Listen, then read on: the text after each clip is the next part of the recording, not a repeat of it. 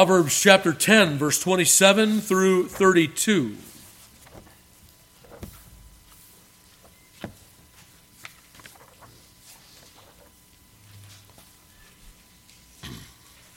Begin that read in verse 27.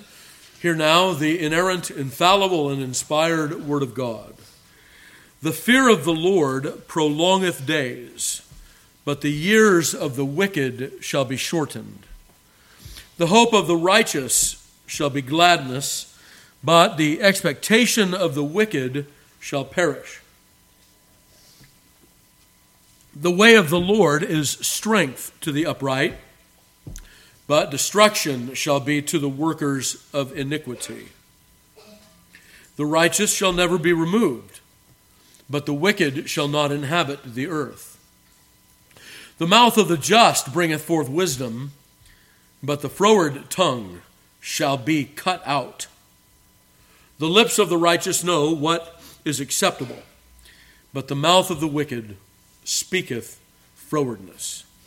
May God add his blessing to the reading and hearing of his most holy word. We return in our quotation this afternoon to the Reverend Charles Bridges. The fear of the Lord, so far from being opposed to, is often connected with the hope of the righteous. And well may this hope be gladness, for it is accompanied with sweet patience, joyful hope, and crowned with a happy issue. It has its origin in eternity. Its substance is Christ and heaven. The foundation is the work of Christ, the security, the unchangeable engagements of God. Who then can doubt its character, a hope that maketh not ashamed, sure and steadfast? Beaming from the precious cross, how does it dry up the penitent's tears? As Bunyan describes on witnessing Christian and hopeful's welcome into the heavenly city, which when I had seen, I wished myself among them. Oh, there must be a reality in that hope which bears us away from earth and makes its meanest heir richer and happier than if he were the sole possessor of this world's glory. Let me hasten towards it, longing yet not impatient.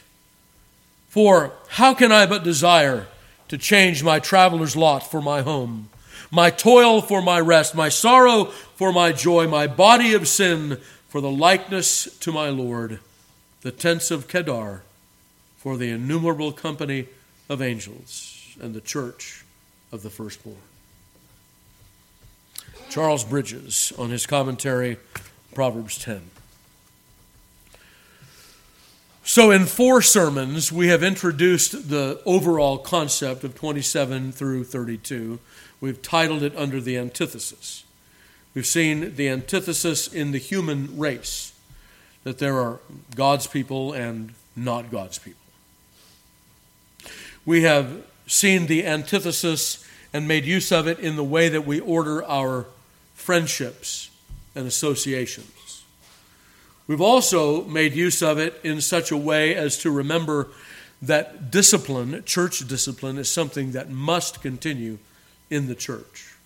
That the people of God must be purged, right? To purge out the old leaven, as the Apostle Paul puts it in 1 Corinthians 5. And then also, last week we looked at the 2 ways, the way that leads to life and the other which leads to death and destruction. So, as we begin then to unpack the verses themselves, 27, 28, 29, and so on, what we're going to see, first of all, is the characterization. Let me just kind of run through it. Those who have the fear of the Lord, the hope of the righteous, strength to the upright, the righteous, and the righteous, the just. So those are the names on one side of the ledger.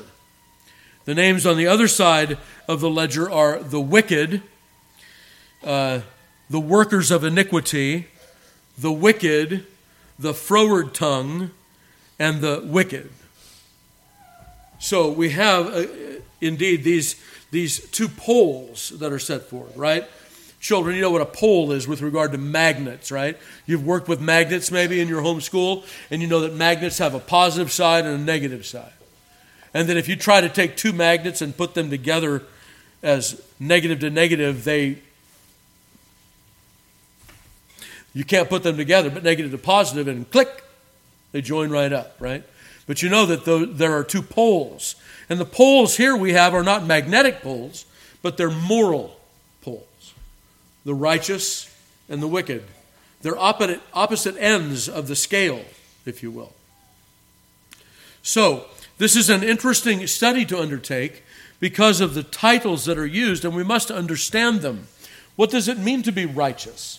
What does it mean to be upright? And we've talked about this before, so allow only for a minute or two on this, but remember that we're not righteous because we do good things. There are a lot of people that do good things in this world, right? A lot of police officers, they do good things, but they may not be righteous. There are some people in this world that are righteous, and like me, they're sinners, right? The righteous people of this world, are they sinners? Well, they are sinners. So what is Solomon talking about here when he uses the term righteous and wicked? And it's obvious that throughout the Scriptures, I mean, we could turn to Hebrews chapter 11, verses 7 and 8, to learn that Noah was a preacher of righteousness, that he was righteous by faith. We could learn that Abel understood righteousness by faith alone. We could see that in Moses, who chose the reproach of Christ. Greater riches than all that Egypt had to offer. Abraham believed God, and it was accounted to him for righteousness. What do we mean then when we say that these are the righteous and these are the wicked? We mean that these are the righteous in that they hear what God says and they embrace it and they believe it and they flee to Jesus Christ. They know that they're sinners under the judgment of God, except he should be merciful to them in Christ. Those are the ones we call righteous. And who are the wicked? The wicked are the ones who may, through their own efforts, try to find favor with God. And so outwardly, their lives may look pretty good. But they're wicked because they have not, like Paul will say in Romans chapter 10, submitted themselves unto the righteousness of God. They have gone about to establish their own righteousness, and in so doing, they have not submitted themselves to the righteousness of God. Okay, so this would be what we would talk about with regard to the standing righteous and the standing wicked. However, to drop the other shoe, who are the righteous and who are the wicked? Those who are righteous by faith alone, remember that their righteousness before God is the righteousness of Christ, but it is also by that faith. That is not a dead faith, but as we have confessed, it works through love. And so there are some things that they do in this world that give witness to their righteousness before God, though those things that they do are not their righteousness before God. So, as we have confessed in our larger catechism, justification is inseparably joined to sanctification. Or actually, we say it the other way, the other way around. Although sanctification be inseparably joined to justification. And so, there is this general sweep that comes through the Scriptures that some have found confusing because then they just want to look at what people are doing rather than who people are with regard to their new hearts. Some people even do that about themselves. They'll say, I'm doing good things, so because I'm doing these good things, God must love me. Right? That's the wrong way to reason. We want to reason, have I fled to Christ? As we heard earlier today. So who are the righteous and who are the wicked? The righteous are those who are righteous by faith alone, and yet whose lives exhibit a growing understanding of God's commands, and they're following after that. They're not righteous because of their following after that. They're righteous by faith alone, but their lives do show forth the good works that are the fruits of a true and lively faith. Okay? All right, so we wanted to sort that out before we begin. Now, verse 27 is an interesting verse. It says that the fear of the Lord prolongeth days, or it addeth days. But the years of the wicked shall be shortened. Let me ask you a question, beloved. Is that always true?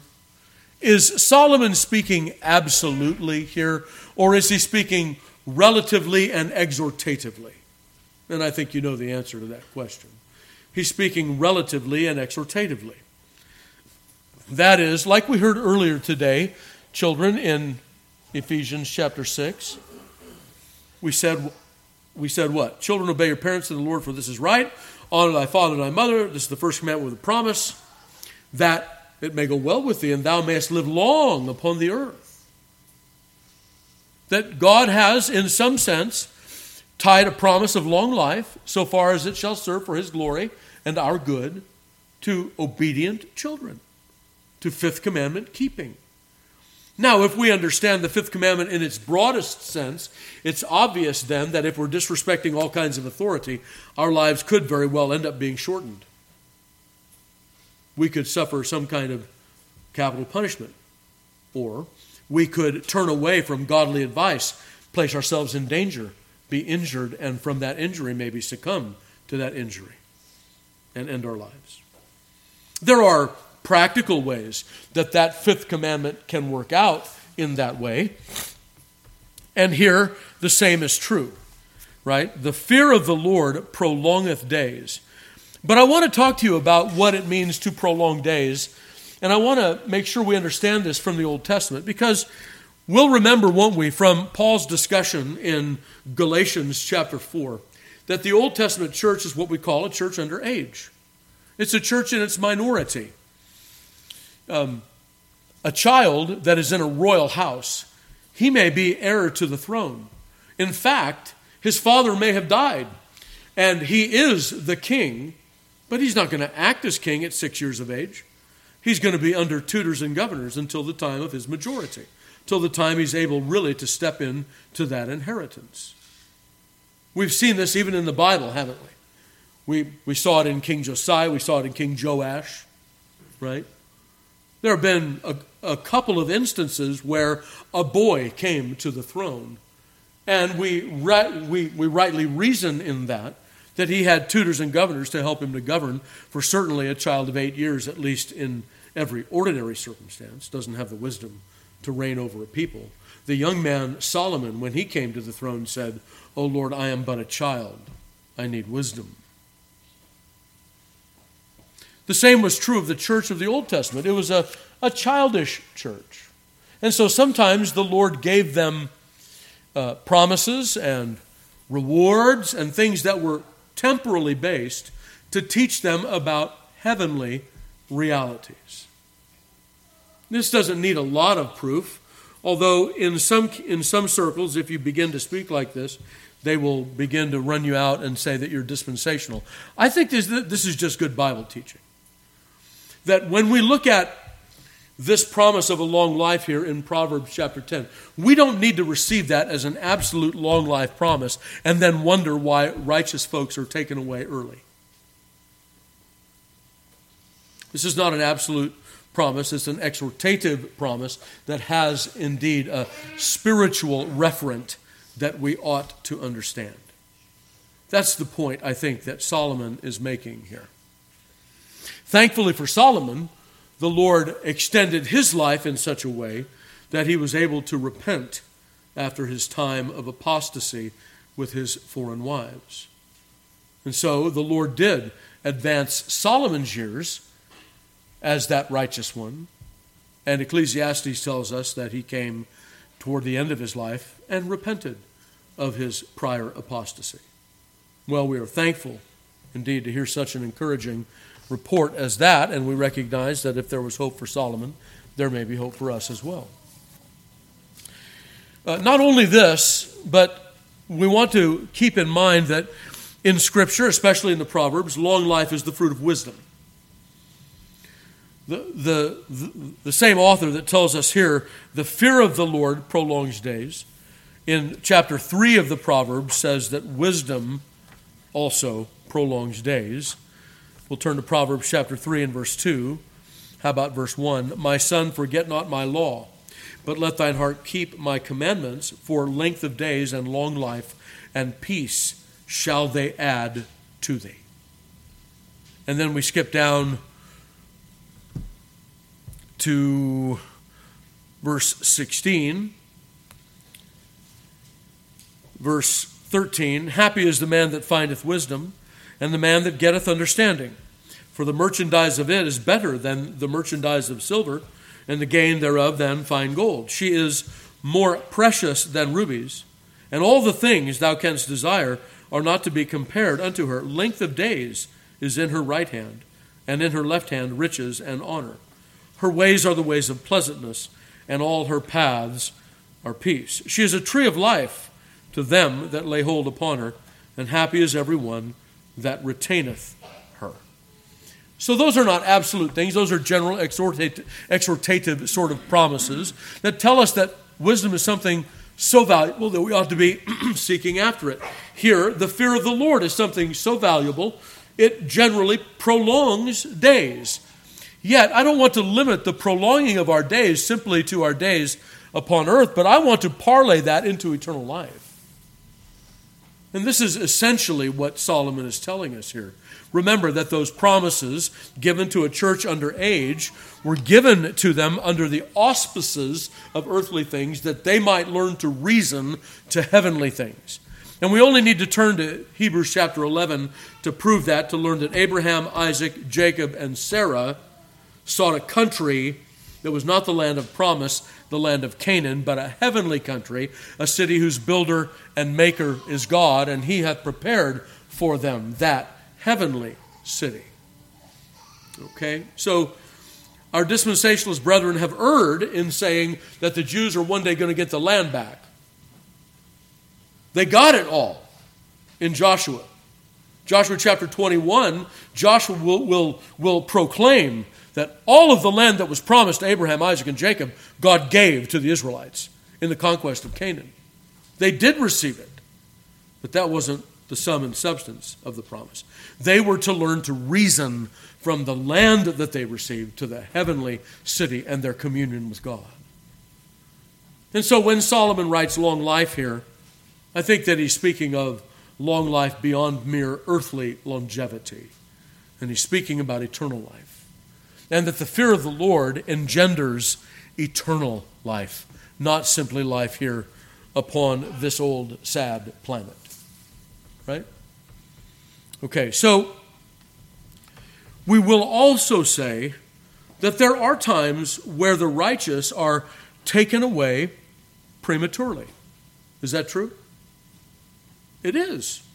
In fact, sometimes that's used as a negative apologetic, isn't it? Have you ever been talking to someone who's an enemy of Christ and His Word, and they'll say, oh, well, if God really cared, why does the righteous old grandma die in a flood? Or something like that. They always want to make it, some of the most helpless and seemingly innocent people in the world, as if that righteous or that Christian old grandma didn't have sins of her own. Right? But it is true. It is true that the righteous are taken away. But beloved, we already heard a little bit about that in Philippians chapter 1, where the Apostle Paul said that it is far better to depart and be with Christ. And so Solomon is not talking about earthly longevity here primarily. He's parlaying that into eternal life. And I want to parlay that in the rest of our time here, as we take a look at a few things, to abundant life as well. The life that we're talking about here is not just long life, not just eternal life, but Jesus says, John 10:10, I am come that they might have life and have it more abundantly. That there's a life that belongs to the people of this world that is fraught with, although they would deny it, it is fraught with sin and misery. But not so the believer. Not so the one who has the fear of the Lord.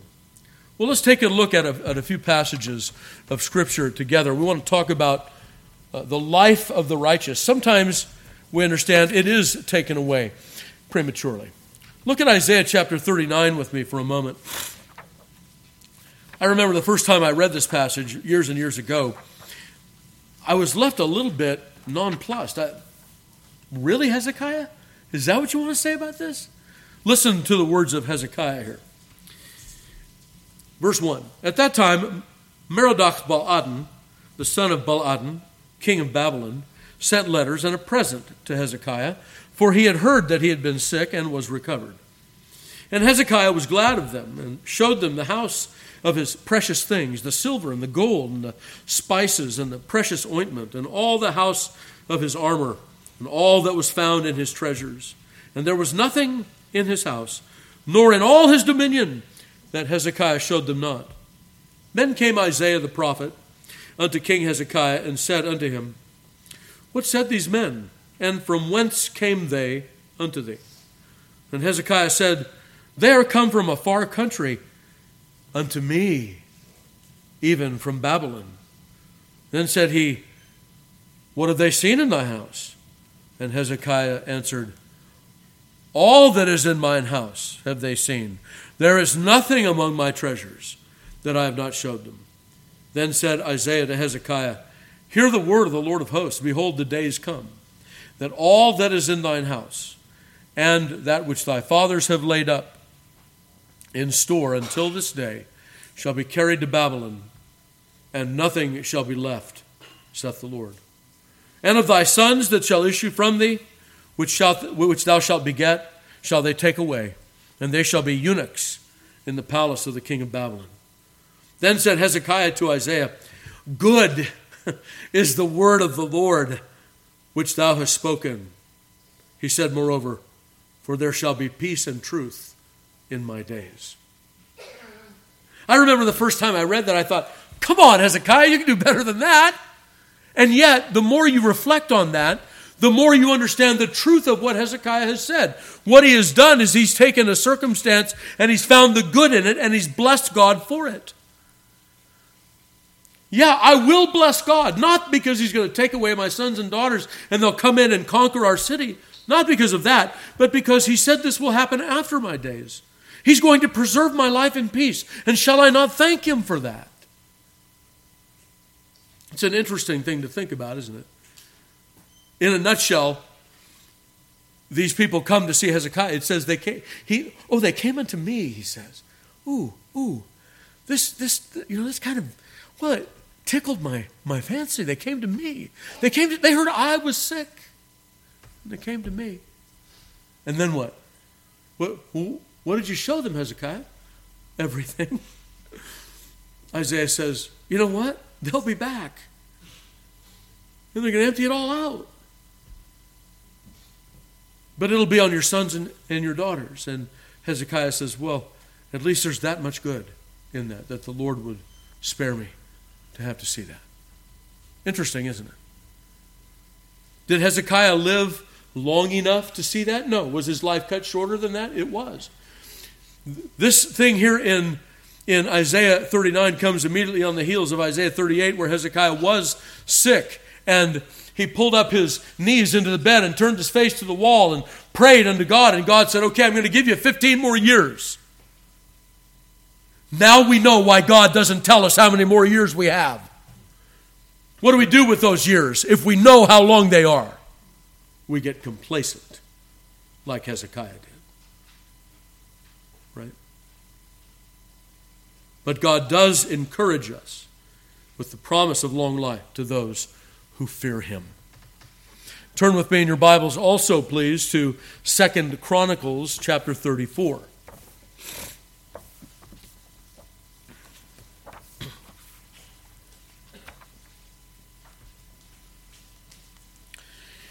You'll remember good King Josiah, who came to the throne when he was 8 years of age. You'll remember also, a few thousand years later, a man by the name of Edward VI, who came to the throne when he was nearly 8 years of age and exacted many good reforms in the country of England, in the three kingdoms actually, and that he was called the English Josiah because he came to the throne at 8 years of age. As Josiah of old was taken away early, so also was Edward VI. So we can remember that, can't we? That'll help us to remember what Solomon's talking about here. And so what happens in 2 Chronicles 34? Well, what happens is Josiah has been prosecuting a reform. He has gone even up into the northern kingdom, right? And they've done the iconoclasm. They've taken down the altars and so on. They've torn all that down. And then also what he's done is he has commissioned a rebuilding of the temple because it has fallen into disrepair in the days of Manasseh and beyond. And so we have this building project. And what happens during this building is that the priests find, quote, a book. Now, it's difficult to know exactly what book it was that they found. It could have been the book of the covenant, right? The thing that we're reading in Exodus right now. It could have been the entirety of the Old Testament that had been written up until that time. That would have included some other prophetic works up until that time, from Samuel and the Judges and so on. Might have been something even that big. Might have been the entirety of the Pentateuch. We don't know exactly, but they found a book. And so Josiah called the man in that found the book, and he read it in his hearing from beginning to end. And when Josiah heard that book read, he rent his clothes, and he said, "Go to the prophet Huldah that lives in Jerusalem and find out what's going to happen because of all these words which the Lord has written." So we'll begin our reading in verse 26. Verse 23, "And she answered them, Thus saith the Lord God of Israel, Tell ye the man that sent you to me, Thus saith the Lord, Behold, I will bring evil upon this place, and upon the inhabitants thereof, even all the curses that are written in the book which they have read before the king of Judah, because they have forsaken me, and have burned incense to other gods, that they might provoke me to anger with all the works of their hands. Therefore my wrath shall be poured out upon this place, and shall not be quenched. And as for the king of Judah, who sent you to inquire of the Lord, so shall ye say unto him, Thus saith the Lord God of Israel, concerning the words which thou hast heard. Because thine heart was tender, and thou didst humble thyself before God, when thou heardest his words against this place, and against the inhabitants thereof, and humbledst thyself before me, and didst rend thy clothes, and weep before me, I have even heard thee also, saith the Lord. Behold, I will gather thee to thy fathers, and thou shalt be gathered to thy grave in peace. Neither shall thine eyes see all the evil that I will bring upon this place, and upon the inhabitants of the same. So they brought word again to the king." Interesting, right? So what did Josiah do after that? He continued his reformation. He continued his purging of the land of its idols. He didn't rest upon his laurels. He didn't rest because he had the fear of the Lord. He didn't rest. But let me ask you, did he live out to the fullness of days?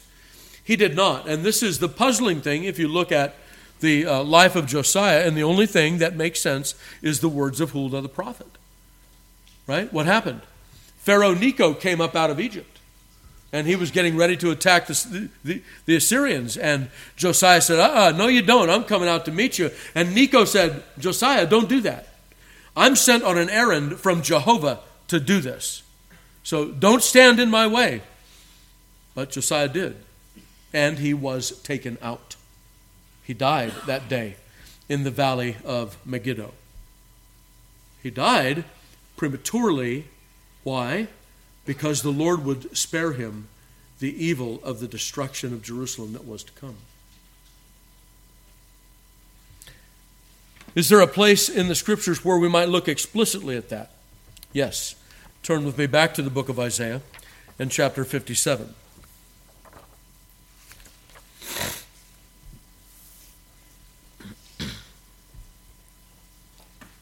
Verse 1.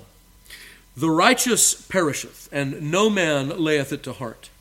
And merciful men are taken away, none considering that the righteous is taken away from the evil to come. He shall enter into peace. They shall rest in their beds, each one walking in his uprightness. There we have it. It's explicitly stated by the prophet Isaiah that there are times when The old grandma who has lived uprightly all her days before the Lord is taken away prematurely. Why would the Lord do that? When he has promised that the righteous, the ones who fear him, will prolong their days. Well, he takes them away from evil to come. That's why. He's merciful to them even in their deaths. He has his eyes upon them. He will not suffer them to see the evil that comes. And so he takes them away as a part of his mercy to them. So we know for a fact, don't we, if we turn back to Proverbs 10, as we compare Scripture to Scripture, that Solomon is not speaking absolutely here. But let me ask you, when Hezekiah went away prematurely, and when Josiah went away prematurely, brothers and sisters, where did they go? We know where they went. They went directly into the presence of their Lord. They went directly to begin that glorious eternal life that will one day advance and could only be advanced by the resurrection of the body and the reuniting of that to their souls. They have everything else that they will ever have. They are indeed alive today. He was not the God of Josiah. He is the God of Josiah. Isn't that right? Isn't that how Jesus says it? That God said to Moses at the bush, I am the God of Abraham, Isaac, and Jacob. Not, I was the God of Abraham, Isaac, and Jacob. They're still alive. I still have them. They are mine. So, if we were to take this in a baldly literal fashion, we might be left scratching our heads. But the Bible doesn't do that for us. The Bible rounds it out, explains it properly for us, so that we will know what is being spoken about truly. And that is that those who fear the Lord have in this life an abundant life, and then whether they live long or short here upon the earth, they have an eternity of glory and bliss and joy waiting for them. This is what Solomon means in this passage. Turn with me to a few other passages in the Psalms. Turn to Psalm 25.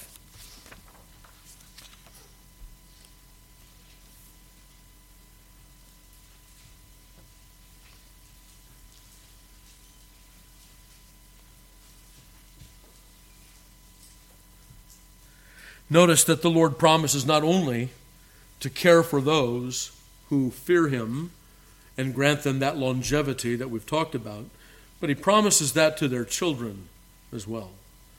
In Psalm 25, verse 11, for thy name's sake, O Lord, pardon mine iniquity, for it is great.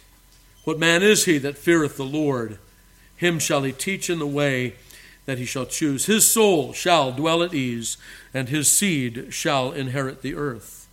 You hear that? His soul shall dwell at ease, and his seed shall inherit the earth. We flip over to Psalm 37 for a moment, and verse 23. The steps of a good man are ordered by the Lord, and he delighteth in his way. Though he fall, he shall not be utterly cast down, for the Lord upholdeth him with his hand. I have been young, and now am old, yet have I not seen the righteous forsaken, nor his seed begging bread. He is ever merciful and lendeth, and his seed is blessed. And then finally, Psalm 112, verses 1 and 2. Praise ye the Lord. Blessed is the man that feareth the Lord, that delighteth greatly in his commandments. His seed shall be mighty upon the earth. The generation of the upright shall be blessed. Wealth and riches shall be in his house, and his righteousness endureth forever. Unto the upright there ariseth light and darkness. He is gracious and full of compassion and righteous, and so on. And so we have those kinds of promises in the Scripture. Beloved, let us remember those promises and seek then to fear the Lord, to have our days prolonged, and to have that blessing accrue to us and to our children after us. So, the full way then that this blessing is manifested of Proverbs 10 is in the believer's eternal life, which is that abundant life that begins now. John chapter 10, verse 10, the thief cometh not but to steal, to kill, and to destroy. I am come that they might have life and have it abundantly. And I got to thinking on the abundant life for a while, and I thought that we would take just a little bit of a route here and talk about that for a few moments.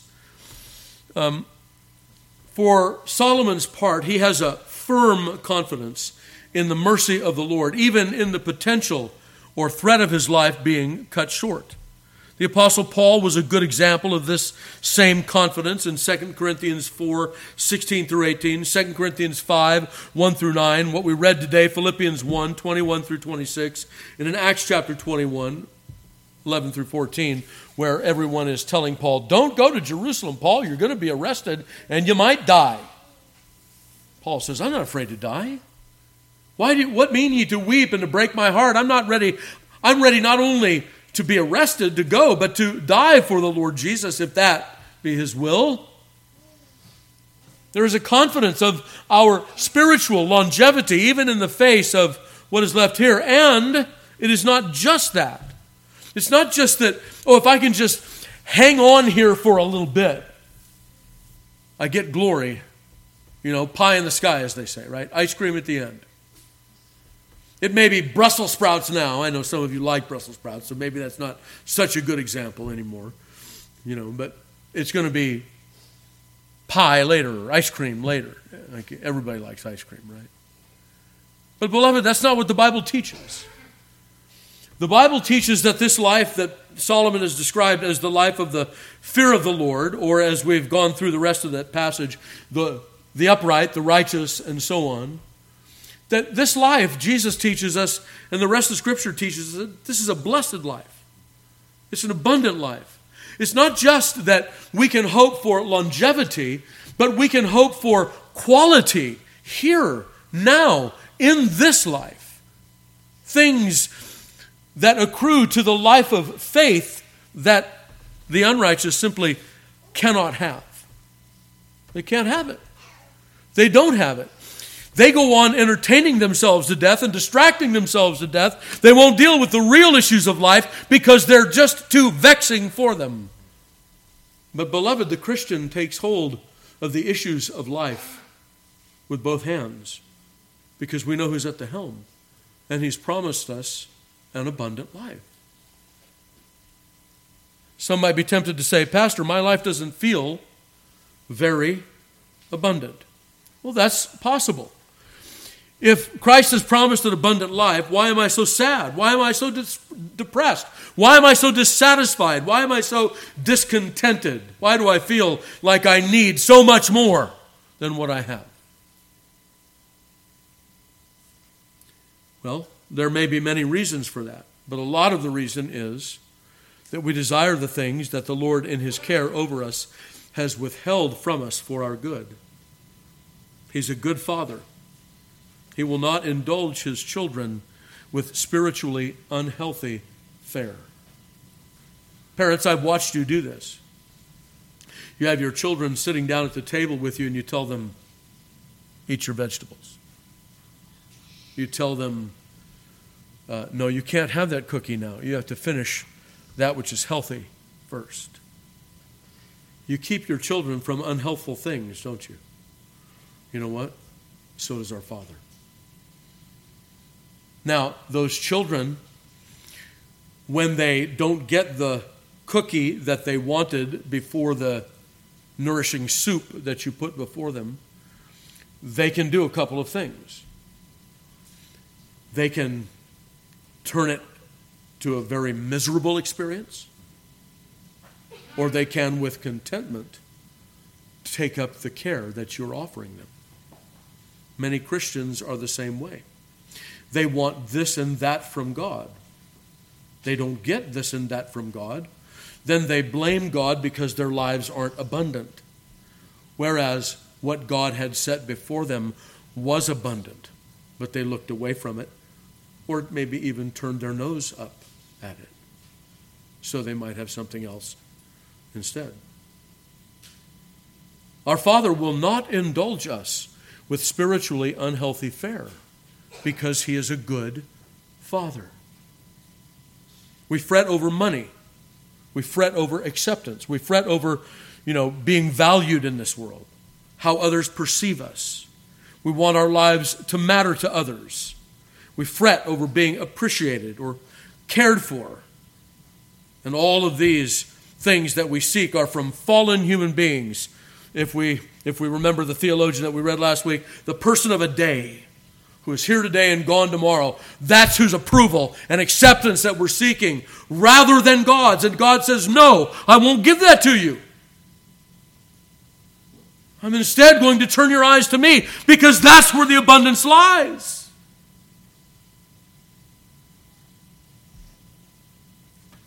Remember the words of James in chapter 4? Turn with me to James 4 for a moment. Remember, James is an apostle. This is the apostle James, the guy that we read about moderating the assembly in Acts chapter 15. Right? James Alphaeus, and his brother was Judas Alphaeus. He's the author of the book of Jude. Okay, so this is not Luther was wrong. This is not an epistle of straw. This is an epistle of God. So notice what James says. From whence come, chapter 4, wars and fightings from among you? Come they not hence even of your lust that war in your members? You lust and have not. Ye kill and desire to have, and cannot obtain. Ye fight and war, and ye have not, because ye ask not. Ye ask and receive not, because ye ask amiss, that ye may consume it upon your own desires.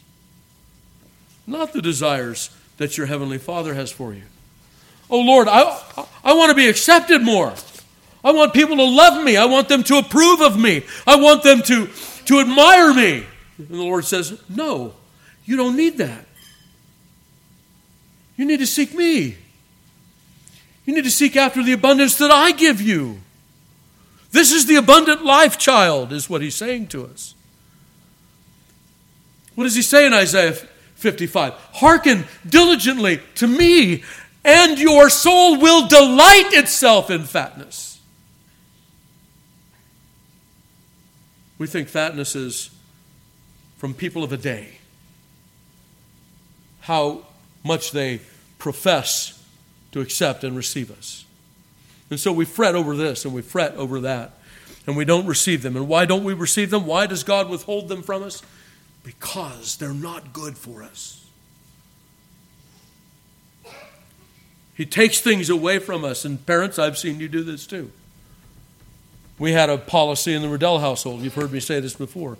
We said to our children, if you can't share, then you can't have. And so if they were playing with something and someone said, hey, can I play with that? And they said, no. Well, then we said, thank you. We'll take that now. Because if you can't share, you can't have. Now, they can make that a miserable event, or they can learn from it. If they make it a miserable event, I guarantee you in the Riddell household, it got a little bit more miserable. But the Lord is like that too. We can be miserable over the things that God denies us because they would hurt us if we had them, and then we'll become more miserable beyond that. This is not abundant life. The abundant life is those things that the Lord promises to us. And it's not found in it's not found in receiving service from the persons of a day. The services of love and admiration and accolades and props and all those other things that the world clamors after. Awards. Everybody gets an award these days. Instead, it's learning to serve Him with our strength. And we will find that He is a good master. Children, when we described Ephesians chapter 6 earlier, what did we say?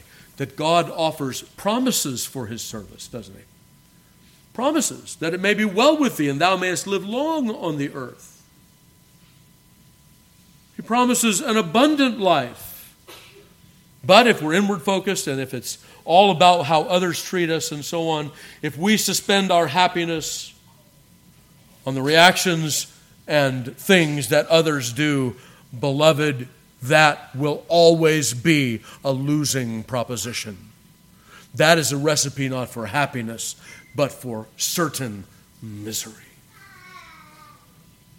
But if we look to our Heavenly Father and the abundant life that He supplies, then come unto me and let your soul delight itself in fatness. Fatness is just a Hebrew term for abundance. That's all it means. So we're past time. Let's turn back to Isaiah 55 for a moment and read that passage in a little bit more fullness, and then we'll close.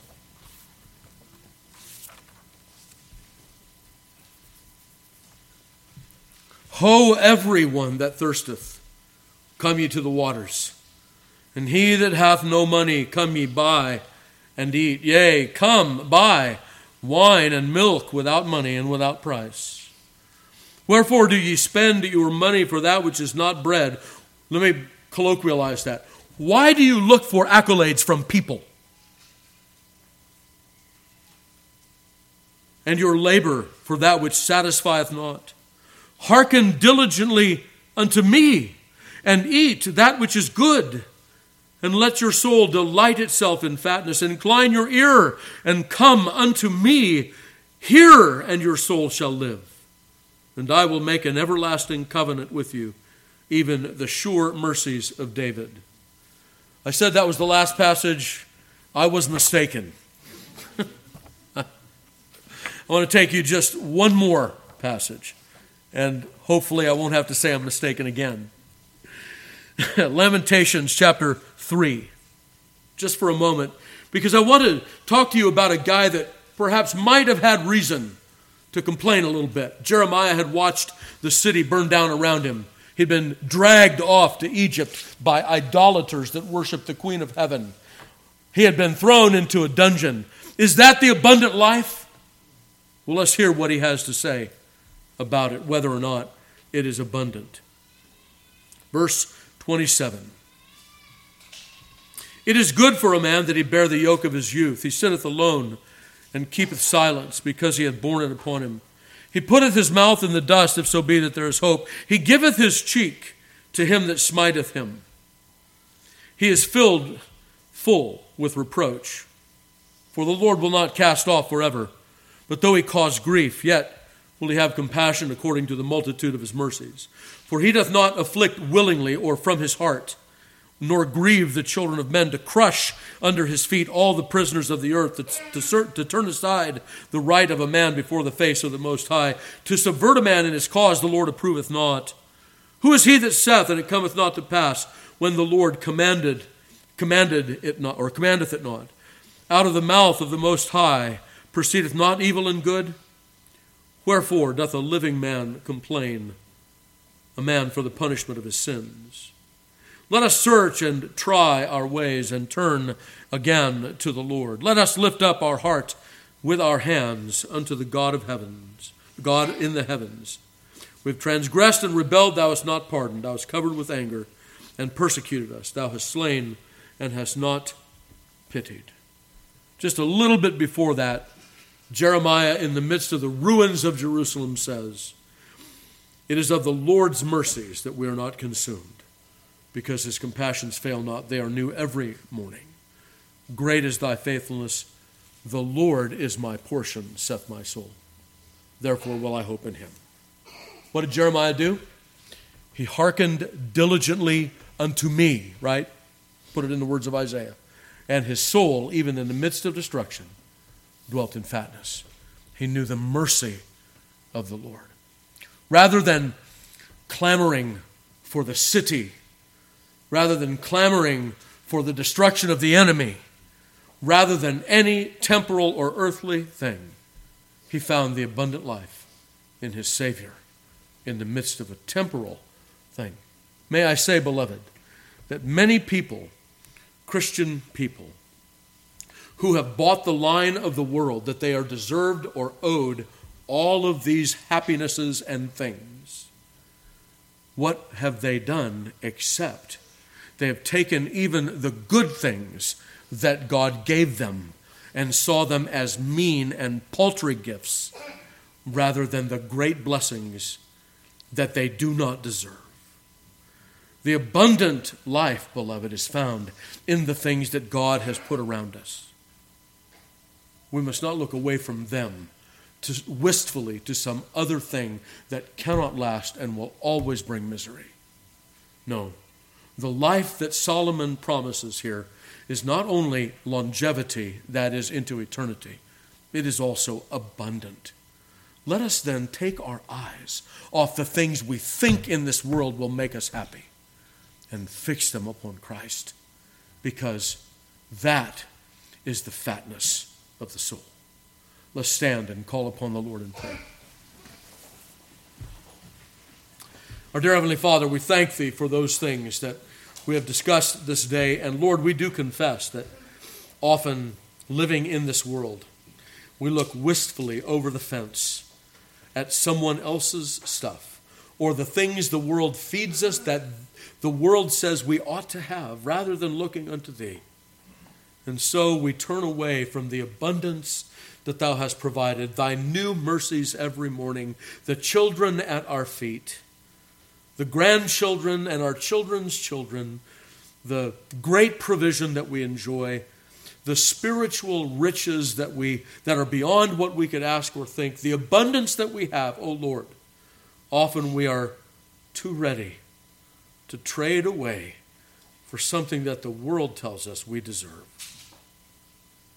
Lord, stop our ears to such deception and lies, and open our ears that we might hearken diligently unto Thee and live that life of long, even eternal blessedness and abundance in Thee.